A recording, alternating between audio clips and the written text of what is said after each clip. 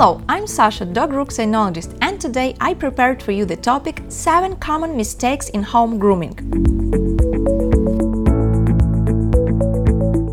And the first mistake, a haircut.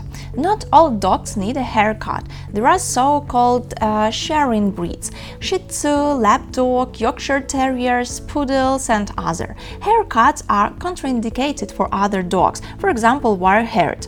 They will worsen the quality of the coat. Next mistake is lack of quality tools. Quality grooming is impossible without quality tools. You might have noticed it yourself. For example, if you cut off a dog's claw with your nail clippers rather than a special nail clipper, it can begin to flake and crumble. Next one, poor or inappropriate cosmetics. A basic set of dog care products is a lotion for cleaning ears and eyes, a shampoo and conditioner for washing, and a moisturizer for combing. But if the dog's coat is snow white and stains remain on it, if it is electrophied or frizzy, if the dog has tangles, dandruff, dull color, or other features, it will need specialized professional cosmetics. Next mistake, improper eye and ear care. There are many important nuances that a newbie in the world of dog breeding may not be aware of. For example, a dog needs to wipe his eyes with different napkins. Each eye needs its own clean napkin. This may seem like an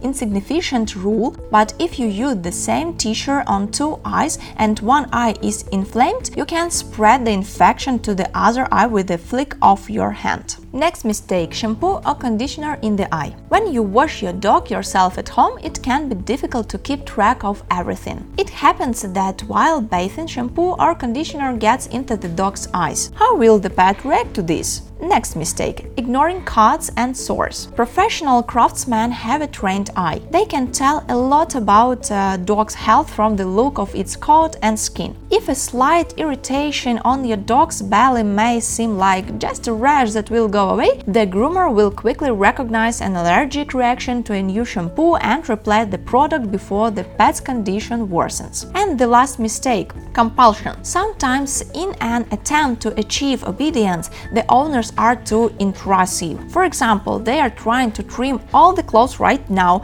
although the dog is trying with all his might to escape. This is a bad strategy. If the dog is stressed, if it is scared and is trying to finish the procedure, go to meet it. Finish the procedure a little later. Take care of yourself and your favorites.